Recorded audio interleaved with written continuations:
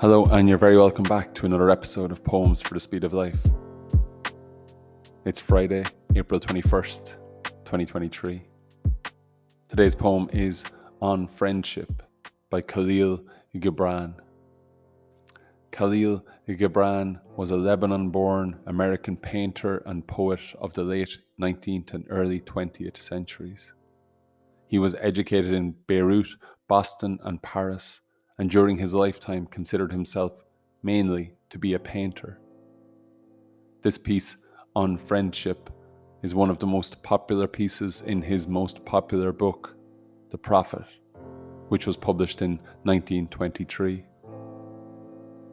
The Prophet, a collection of 26 prose poetry fables touching on everything from self-knowledge to crime, marriage to joy, talking to teaching, has been published in more than 100 languages and is one of the best-selling books of all time.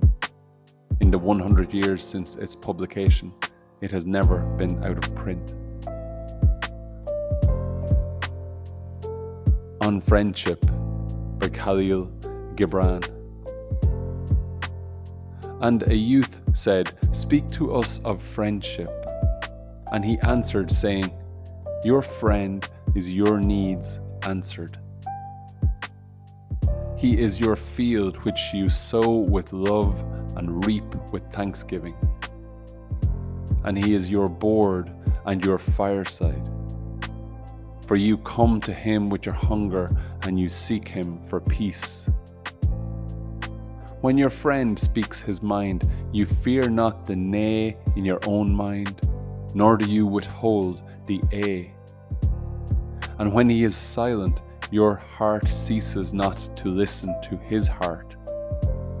For without words, in friendship, all thoughts, all desires, all expectations are born and shared with joy that is unacclaimed.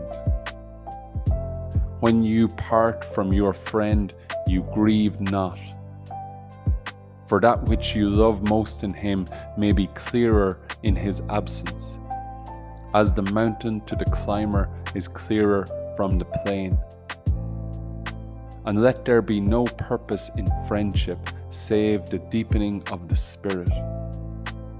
For love that seeks aught but the disclosure of its own mystery is not love but a net cast forth, and only the unprofitable is caught. And let your best be for your friend. If he must know the ebb of your tide, let him know its flood also. For what is your friend that you should seek him with hours to kill? Seek him always with hours to live. For it is his to fill your need, but not your emptiness.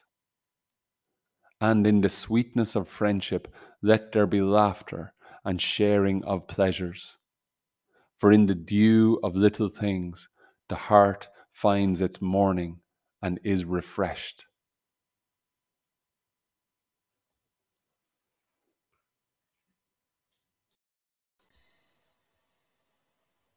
Thank you for listening.